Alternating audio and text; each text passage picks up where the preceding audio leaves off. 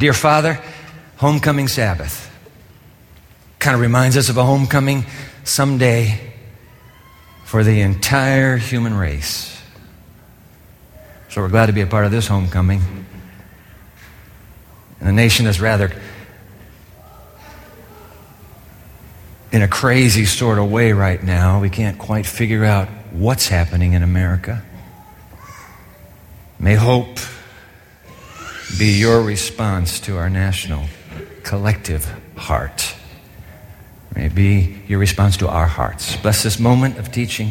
Make it clear, please, in Jesus' name. Amen. It was a cool autumn evening about this time of year, actually, in the nation's capital, Washington, D.C. A friend of mine and I decided to go down to the National Cathedral, majestic Gothic architecture there in D.C. that evening. We were at church headquarters for meetings during the day. Let's just go, come on, a friend of mine, Rob Lloyd, let's just go check it out. We slipped into the cathedral to find out there's a prayer service going on. Shh, they've gathered. And as we sat in the back pew and listened, we discovered it's a prayer service for those suffering from AIDS. We sat there quietly and watched as one after another came forward to the officiants who were standing at the front, some alone, some with family and friends, as the officiants prayed. Prayed for healing. I'm sure every heart was there for physical healing. But there's so many times when your heart also longs for emotional healing. It longs for spiritual healing. I tell you what, it was an awesome moment just to sit there and watch and pray with these strangers. Not unlike, by the way, the moment when he is hanging there in midair, suspended from the ceiling that has been ripped open with a hole large enough to lower a man through. There he is. We are told he is suffering from the physical effects of a lifestyle he pursued once upon a time. Spindly, immobile legs, skin, taunt, fallow, yellow, decaying. And as he hangs there in midair, his friends eagerly watching from the hole, the one over whose head the hole had been rapidly dug looks down. This one has a man face, strong features, but a tenderness and a kindness unusual, dark eyes of compassion. He looks down into the twitching face. If you've ever seen the face of guilt, and in my kind of work, I see that face now and then. The eyes darting, desperate, a twitch. The one who looks down reads the entire story. This man doesn't want healing for his legs. His heart is about to die. And in desperation, he's come through the roof. And Jesus speaks. And when Jesus speaks, he activates a law that has been operative in the universe as long as there has been a creator God. We've learned about that law in this series, #RXF4NOW. The law goes like this. Whenever the Creator speaks a word, no matter what word it is he speaks, the spoken omnipotent word instantly creates the reality that the word describes. So when he stood in this dark spot of the Milky Way and he said, "Let there be light," in half a nanosecond, there is light. Whenever God speaks a word, that word, whether here or here, immediately creates the reality he speaks. So the same Creator, now incarnated in human flesh, looks down at this shriveled, desperate, dying heart. And he speaks the words the man has come to hear, "Son, your sins are forgiven." And in that instant, the omnipotence unleashed with the word, "Let there be forgiveness," all over the face. You see it. Desire of Ages captures this moment. Oh, lock this moment in your heart. Could he really do this for me too? The burden, the paralytic, the burden of despair rolls from the sick man's soul.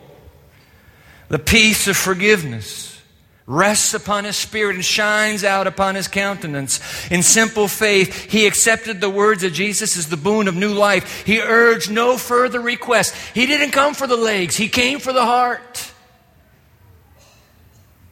He urges no further request, but he lay in blissful silence, too happy for words, staring into the face that smiles down on him. The light of heaven, oh, I love this. The light of heaven irradiated his countenance, and the people looked with awe. Wow, did you see that? Romans chapter 8, verse 1. Our text. Would you find it in your Bible, whatever Bible you brought? Didn't bring a Bible, grab the pew Bible in front of you. You got your device there. Let's go. Romans chapter 8. What has just happened before our eyes? Romans chapter 8, verse 1. Therefore, and I'm in the NIV. Therefore, there is now no condemnation for those who are in Christ Jesus. Isn't that amazing? There is therefore now no condemnation for those who are what? Come on, finish the sentence for me. For those who are what? In Christ Jesus. In Christ. That's Paul's favorite. That has become Paul's life mission theme.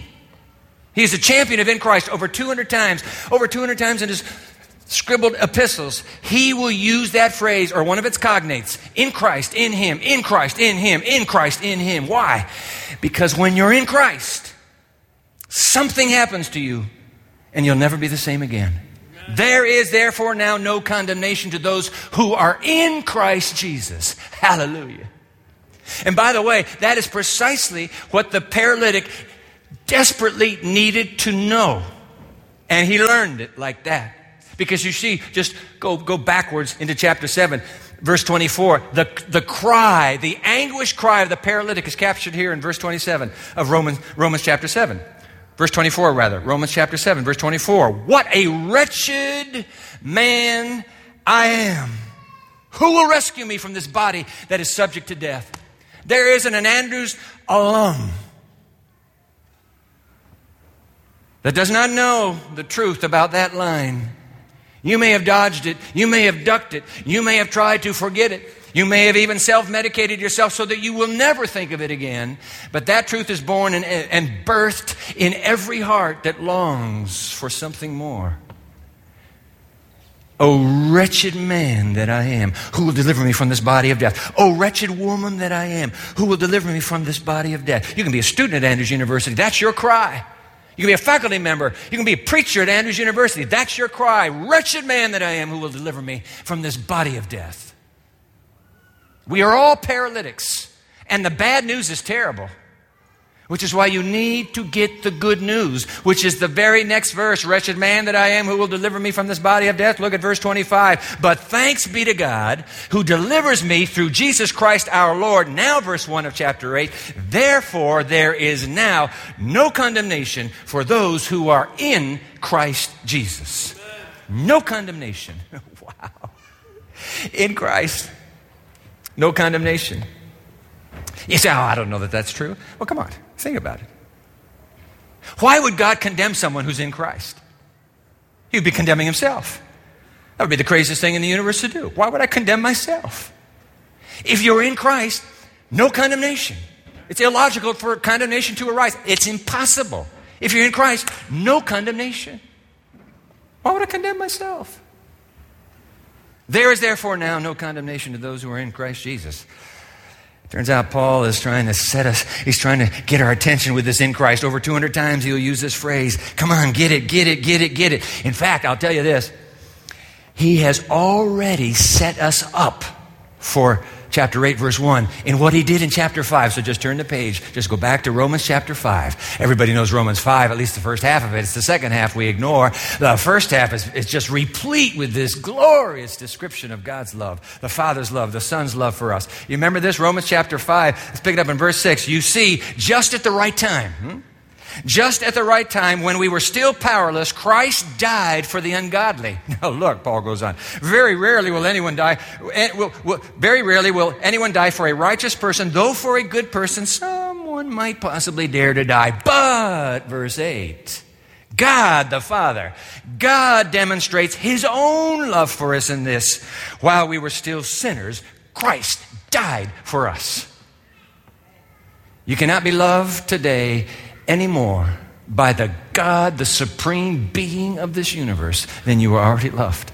Nothing you can do to diminish that love. Nothing you can do to increase that love. Nothing. So Paul is Father, Son. Come on, come on, come on, come on, come on. And then all of a sudden Paul says, hey, I want to talk about Adam. Adam, Paul, why would you bring up Adam now? We're having a great time with the Father and the Son. I'll show you, he says. Drop down to verse 12. Now here we go into territory nobody ventures in Romans 5. Come on. There's something stunning here. Watch this. Verse 12. Therefore, just as sin entered the world through the one man. Who is the father of the human race? Help me out. Who's the father of the human race? It'd be Adam. Therefore, just as sin entered the world through one man, that would be Adam, and death through sin, and in this way death came to all people because all sinned. And Paul stops. All your new translations just have a big dash and then white space after it. You know why? Because he never finished the sentence. He never finished the sentence. When we see him in eternity, Paul, that sentence in Romans 5, what was up with that? Why didn't you finish it? Hey, haven't you ever had come on, alums, didn't you have a brilliant professor, one of your classes? Come on, students, today. Brilliant professor, the woman is waxing eloquent, and all of a sudden, she's gone. Where did she go? We were just talking about this, but now we're here. Brilliant mind. I thought of something else. And he's gone the other way. I read John Brunt's commentary 2 summers ago. The Bible application commentary in the book of Romans, read it through. And I learned from John that in fact the linguists have a technical word for unfinished sentences. It's called anakuluthon. It means the sentence that never ends the way it should. So that's one of those. We just have one of those. There's no ending to it. But the path that Paul went on to. Take a look at this path. Because you see, Paul, with his brilliant Hebrew mind, he's a Jewish scholar, Paul knows that in Judaism, that in Hebrew thought, you don't have, like we have it in the West, you and me, individual. We're just a nation of individuals. We've lost connectivity. We've lost collective and corporate. We're just individuals now. In the Hebrew mind, the many are one person.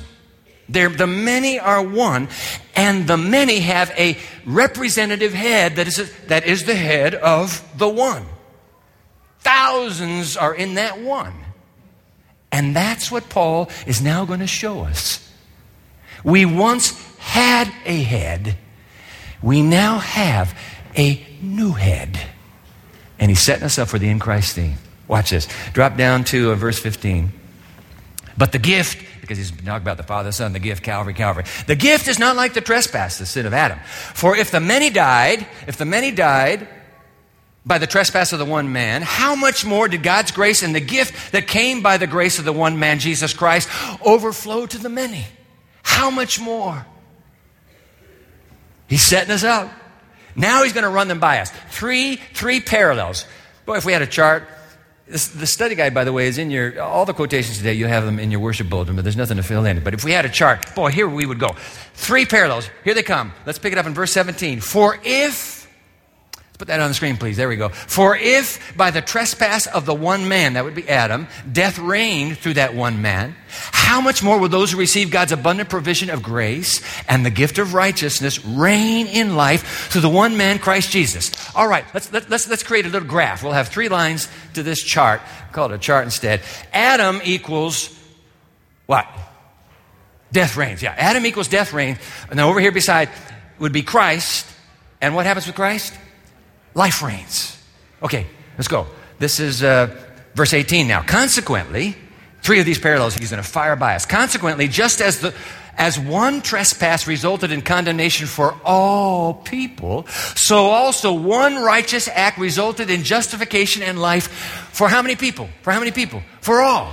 All. Okay, second line. Come on, put the chart up real quick. Second line. Adam equals condemnation for how many? All. Christ equals justification or pardon and life for how many? For all. Paul says, are you getting this? How about one more, Paul? He says, I'll give you another one. Verse 19. For just as through the disobedience of the one man, that would be Adam, the many, and by the way, when Paul uses many and all, it's the same thing. You're not trying to deal with numbers here. No. Many means all. Verse 19, for just as through the disobedience of the one man, Adam, the many were made sinners, so also through the obedience of the one man, the many will be made righteous. Oh, come on, put that third line up. Adam, many made sinners. Christ, many made righteous. What's going on here? Paul is borrowing language from the greatest messianic prophecy in the Old Testament, be Isaiah 53. He's grabbing the language and he's weaving it in here. Let's put Isaiah 53 on the screen. Because Isaiah 53 is about the Messiah, the servant of Israel. See, Israel is one person. The servant is the head. The servant is going to go through what Israel will not have to go through because the servant goes through. That's what's happening in Isaiah 53. Take a look at verses 11 and 12. By his knowledge, my righteous servant will justify many. He will bear their iniquities. Verse 12, for he bore the sin of many and he made intercession for the transgressors. Somebody stepping in. I will represent all of them. What are you going to do?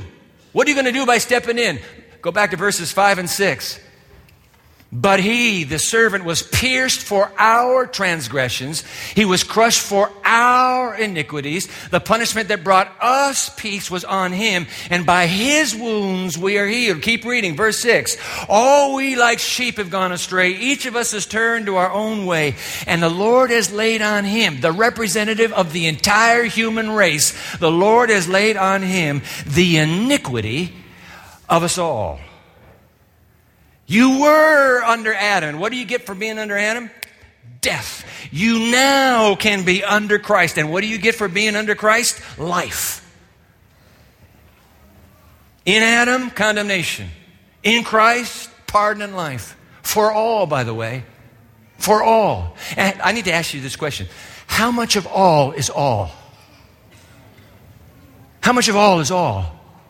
It's pretty much all, isn't it? It's pretty much all. All pardoned. All have life. Look at verse 18. You say, Dwight, you're just making this up. Come on, verse 18. Consequently, just as one trespass resulted in condemnation for all people, so also one righteous act resulted in justification and life for all people. As many people that are under Adam and in sin and death, that same number of people now in Christ, pardoned, life. A century ago, short little lady named Ellen White wrote 3 stunning sentences. These are all in your study guide. You take them home. Let me run these 3 sentences by you. Sentence number 1, she's commenting on the prayer, Father, forgive them, as he's being nailed to the cross. Father, forgive them. They don't know what they're doing. That prayer, so putting it on the screen now from Desire of Ages, that prayer of Christ for his enemies embraced the world. It took in every sinner that had lived or should live from the beginning of the world to the end of time. Upon how many? Upon all rests the guilt of crucifying the Son of God. To how many? To all forgiveness is freely offered. Whosoever will may have peace with God and inherit eternal life. End quote. The entire human race was pardoned, forgiven, justified in Christ. Now here comes stunning sentence number 2. On the screen, Christ took in his grasp the world over which Satan claimed to preside as his lawful territory. And by his wonderful work in giving his life, Christ restored the whole race of men and women to favor with God. The whole race. Stunning sentence number 3. I love this one. Watch this. Jesus' heart of divine love and sympathy is drawn out most of all for the one who is the most hopelessly entangled in the snares of the enemy. Hit the pause button right there. There are some of you here that sentence is describing right now. You know, you come to homecoming, you come to time and reconnecting with your class and old friends, and you know we have this little sentence on our hard disk that we just keep repeating. Yo, how are you? Fine, thank you. And you? Yo, how are you? Fine, thank you. And you? Yo, fine, thank you. And you? They don't even have to ask. We know we have the answer. Fine, thank you. And you? And yet behind that well-manicured alum face or that well-manicured and handsome student face, something's going on. Your life is entangled. Your stomach is in knots. You are in such a bind that nobody can slice this knot. Did you just notice what we read? Jesus is drawn most to people like that. Entangled as you are in the back row of the balcony, he's drawn to you more than others. He's drawn to you more than drawn to them. Wow. Jesus' heart of divine sympathy, divine love and sympathy is drawn out most of all for the one who is most hopelessly entangled in the snares of the enemy. Here it comes. With his own blood, he has signed the emancipation papers of the race. Ladies and gentlemen, here's the point, please. God is not trying to play hard to get with the human race. The door to his heart, the door to his home is wide open today. You can come home now. No questions asked. No questions asked. Come to me and I'll give you rest. Just come to me and I'll save you. Yes, sir. It's called the gospel. All the charges are dropped. In fact, listen to this. The only way a human being can possibly be lost is if the human chooses to be lost. You have to choose to be lost, because God's default position is a wide open heart to you. A love that will never stop loving you. Ever, ever, ever. That's his default. If you want to be lost, you have to say no to him. Otherwise, he says, come on, let's go. You and me. Wow. And by the way, this is not universalism. You can say no. He's justified and pardoned and forgiven the entire human race. You can come home right now. No questions asked. This is not universalism. You have the right to say, no, I don't want to go home. But why anybody would not want to come is beyond me. You say, yeah, but Dwight, you have no idea how horrible a sinner I am. My family does not know. My spouse does not know. My friends do not know. I've been living with this. You have no concept. You are absolutely right, my friend. I do not know how horrible it is in your heart.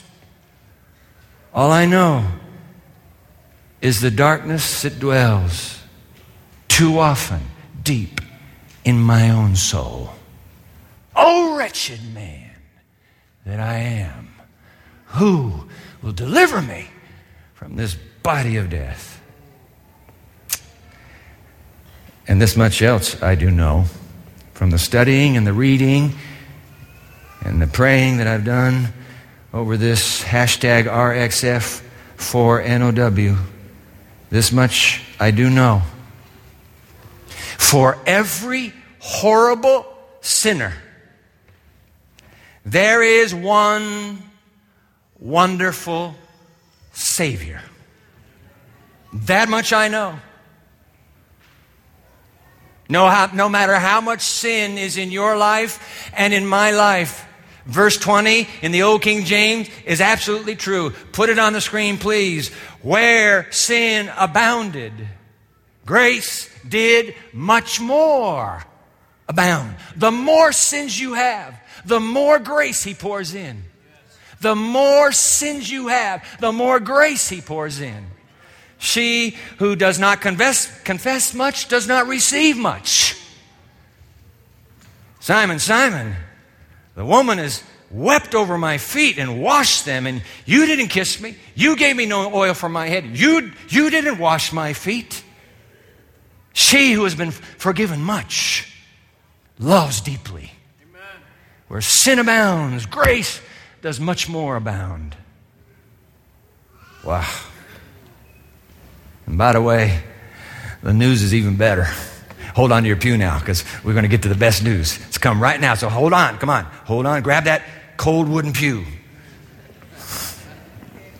Because in Christ, it gets, come on. Paul's not through. Go to chapter 6. Watch this. You're not going to believe this. Some of you are going to say, oh boy, typical homiletical hyperbole. That's what we get from Dwight. Homiletical hyperbole. Okay. Check it out for yourself. Romans chapter 6. Come on. Check it out. Romans chapter 6. Verse 3, Paul says, or don't you know that all of us who were baptized into Christ were baptized into His death? Scholars believe that baptized into Christ, that notion from the very beginning of the Christian faith, was the seed for Paul to champion this phrase over 200 times, in Christ. He got it from the baptismal formula. You're baptized into Christ, in Christ, in Christ, in Christ. Hey, Paul says, don't you know that all of us who were baptized into Christ were baptized into His what? His death was yours. You were so into Him, His death became yours. Keep reading, verse 4. And we were therefore buried with Him. His burial became yours. Keep reading. Buried with Him through baptism into death, in order that just as Christ was raised from the dead to the glory of the Father, guess what? We too came up with Him. We came up with Him, Resurrection Sunday. Verse 5, for if we have been united with Him in a death like His, we will certainly also be united with Him in a resurrection like His. Man, you're really in when you're in. You die with Him, you're buried with Him, you rise with Him, and guess what? You didn't know this. You ascended with Him. Did you know that you ascended with Christ? Come on, you ascended with Christ. You say, now this is where you're pulling my leg, right? No. Come on. Paul, Ephesians chapter 2. You got a Bible? Turn to Ephesians chapter 2. Look at this. Look at this. Can you believe this is in your Bible? Ephesians chapter 2. We'll pick it up in verse 4. Ephesians 2, verse 4, but because Paul is just so enamored with the love of God. Everywhere you turn, you're running into God's love with Paul. But because of His great love for us, God, who is rich in mercy, verse 5, made us alive together with Christ even when we were dead in transgressions. You remember that phrase we read? You're all tangled up in sin. You don't know what to do. Remember that phrase? Guess what? When you're in the all tangled up and dead in sin phase of your life, God has already begun moving you into in Christ. He didn't wait for a changed life to do it. He started while you were still dead in transgressions. Mercy. And, oh boy, verse 6, and God raised us up with Christ and seated us with Him in the heavenly realms in Christ Jesus. Guess where you are right now if you're in Christ? You're already in heaven. You are already in heaven. Do you believe that? Because when the Creator says you're already in heaven, if you say amen, it is. I just said amen, Dwight, but I'm still having to listen to you. Why aren't I in heaven? You're there. In Christ. Keep reading. Here's one more verse. Verse 7. In order that in the coming ages God might show the incomparable riches of His grace expressed in His kindness to us. There it is again, over 200 times. In Christ Jesus. That is absolutely unbelievable. We died in Him. We're buried with Him. We rose with Him. We ascended with Him. We're sitting on the throne of the universe in Christ Jesus, with Him. Now, think. When you're sitting on the throne with Christ, how could God ever lose you? How could you be lost? You're already there. You're there. You're secure. He can't lose you. Unless you say, get me out of here. Get me out of here. Send me back. Send me back.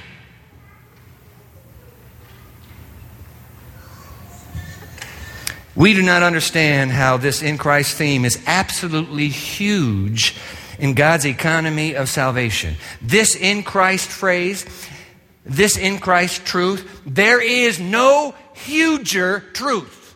We just invented a word. No huger truth than this one. That's why Paul devoted his life now to preach in Christ, in Christ. And that little old lady we were talking about a moment ago, God bless her, got it right again. When she wrote these stunning words in a letter to someone who needed to read them, and that someone may be you today. I'll put them on the screen for you. You'll take them home in that study guide. You didn't get a study guide? Ask one of these friendly ushers who will be sitting up here, and you can get it from them. The message from God to me for you. Here's your message from God. A message from God to me for you is, and she's quoting red letter words in John 6:37, the words of Jesus, him that cometh unto me, I will in no wise cast out. By the way, in the Greek, this is very interesting. In the Greek, look at that line. I will in no wise, that's a double negative in the Greek. I will no, not ever cast out. You come to me, in Christ, forever. Now she goes on, watch this. If you have nothing else to plead before God but this one promise from your Lord and Savior, you have the assurance that you will never, never be turned away. I want to tell you something. I promise you this. That little lady had no clue that there was a double negative in John 6:37. But when she reacts to the promise, what does she put? A double negative in the English. You will never, never. In case you missed the first one. You will never, never be turned away. Keep reading because it gets even better. It may seem to you that you are hanging upon a single promise, but appropriate that one promise and it will open to you the whole treasure house of the riches of the grace of Christ. Cling to that promise and you are safe. Quote the line again for us, please. She that cometh to me, I will in no wise cast out. Present this assurance to Jesus and you are as safe as though already, I'm adding, inside the city of God, end quote. I rest my case. When you're in Christ, you're on the throne now. You're inside the city. Do you understand that? You can't get lost unless you say, let me out of here. Let me out. I don't like this place. You're free to go, by the way. But why would anybody say, let me out of here? Wow. Christ's promise, Christ's grace is so strong, so sure. It's as if you're already there. Oh, do I? Come on then. Tell me. How can I be in Christ? Okay, here's how. Yeah, but come on, tell me something. No, I am. What do you mean, what is this? This is what you do. You want to be in Christ? This is what you do. This frail little hand is upturned. And you know what the hand is saying for the heart? Amen. Amen. I'll take it. I'll take it, please. That's all you have to do. Take it. Just put your hand out. Ask Him. It's yours. Don't walk away. Put two hands out. If that helps. Some of you are saying to yourself, I know. This is what you're saying. Oh, this is so elementary. I am so farther on in my life than this. Well, goody for you. Sounds to me like the Pharisee who's praying to God. Oh, God, I thank you. I'm not like that wretch on the back row of the balcony. I got my life together. Thank you, Jesus. Same little lady. These words on the screen, all of us need to humble our own individual hearts and be converted. How often? What's that last word? How often? Daily. Daily. Daily. It's been a long time since you ever told Jesus, I'm in you and you're in me. I know you're a member of some church somewhere. It's fine. Won't get you anywhere. It may have been a long time since you've told Jesus. You can start today, and tomorrow morning, and the next, and the next. What do I pray, Dwight? What did Jesus say in John 15:5? Abide in me, and I in you. It's life. You abide in me, I in you. You're in Christ, I'm in you. So your prayer every day could be, oh God, today, right now, as the day begins, I want to be in Christ. And please, Jesus in me. That's all I'm asking. Let me be in Him. May He be in me. Every day, be converted daily. Every day in Christ. You say, but Dwight, what in the world does this have to do with the regrets of Oscar Wilde? Oscar Wilde. Put his picture on the screen for you. Irish playwright, novelist, poet, essayist, one of the great luminaries in the world of the arts in the 19th century. His single novel, The Picture of Dorian Gray, widely acclaimed, brilliant mind, academic honors. One author described him as a scintillating writer. Oscar Wilde, at the height of his fame and success, almost by accident, ended up in court, not once but twice, and it was the second time that the secrets of his life were exposed to the public, and he was shamed before the world. They gave him a 2-year sentence of hard labor. And while in prison, he reflected on his tragic fall and described his spiritual journey in a very long letter that has since been titled De Profundis, Latin. Wilde was released from prison after his 2-year sentence. He died a year later in Paris, destitute. He was 46. But from that De Profundis, these words of his confession. On the screen, please. The gods had given me almost everything, but I let myself be lured into long spells of senseless and sensual ease. Tired of being on the heights, I deliberately went to the depths in search for new sensation. What the paradox was to me in the sphere of thought, perversity became to me in the sphere of passion. I grew careless of the lives of others. I took pleasure where it pleased me and passed on. I forgot that every little action of the common day makes or unmakes character, and that therefore what one has done in the secret chamber, one has someday to cry aloud from the housetop. I ceased to be Lord over myself. I was no longer captain of my soul and did not know it. I allowed pleasure to dominate me, and I ended in a horrible disgrace. End quote.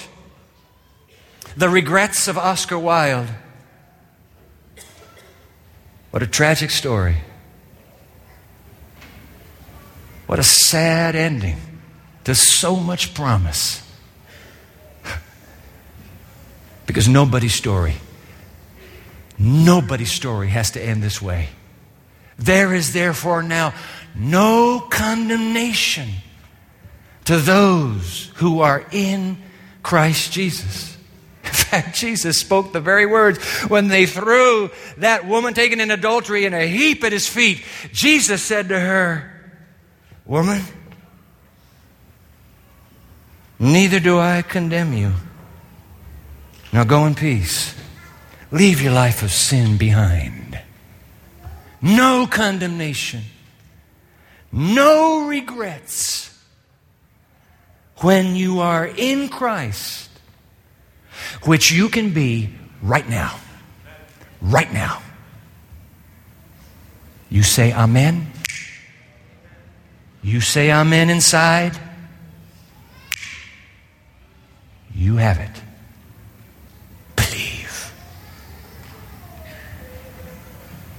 Believe. Apparently you can even say, to get a miracle, "Lord, I believe, help my unbelief." You get the miracle anyway. Just the seed of a mustard plant. It's all I need. Just believe me. He says, and you're in Christ. Amen. Oh God, could the truth be this simple? Could it be this clear? could the news be this glorious? Please, my Lord, look into our hearts. Oh, wretched man, oh, wretched woman that I am. Look into our hearts and hear the quiet amen that we speak to you now.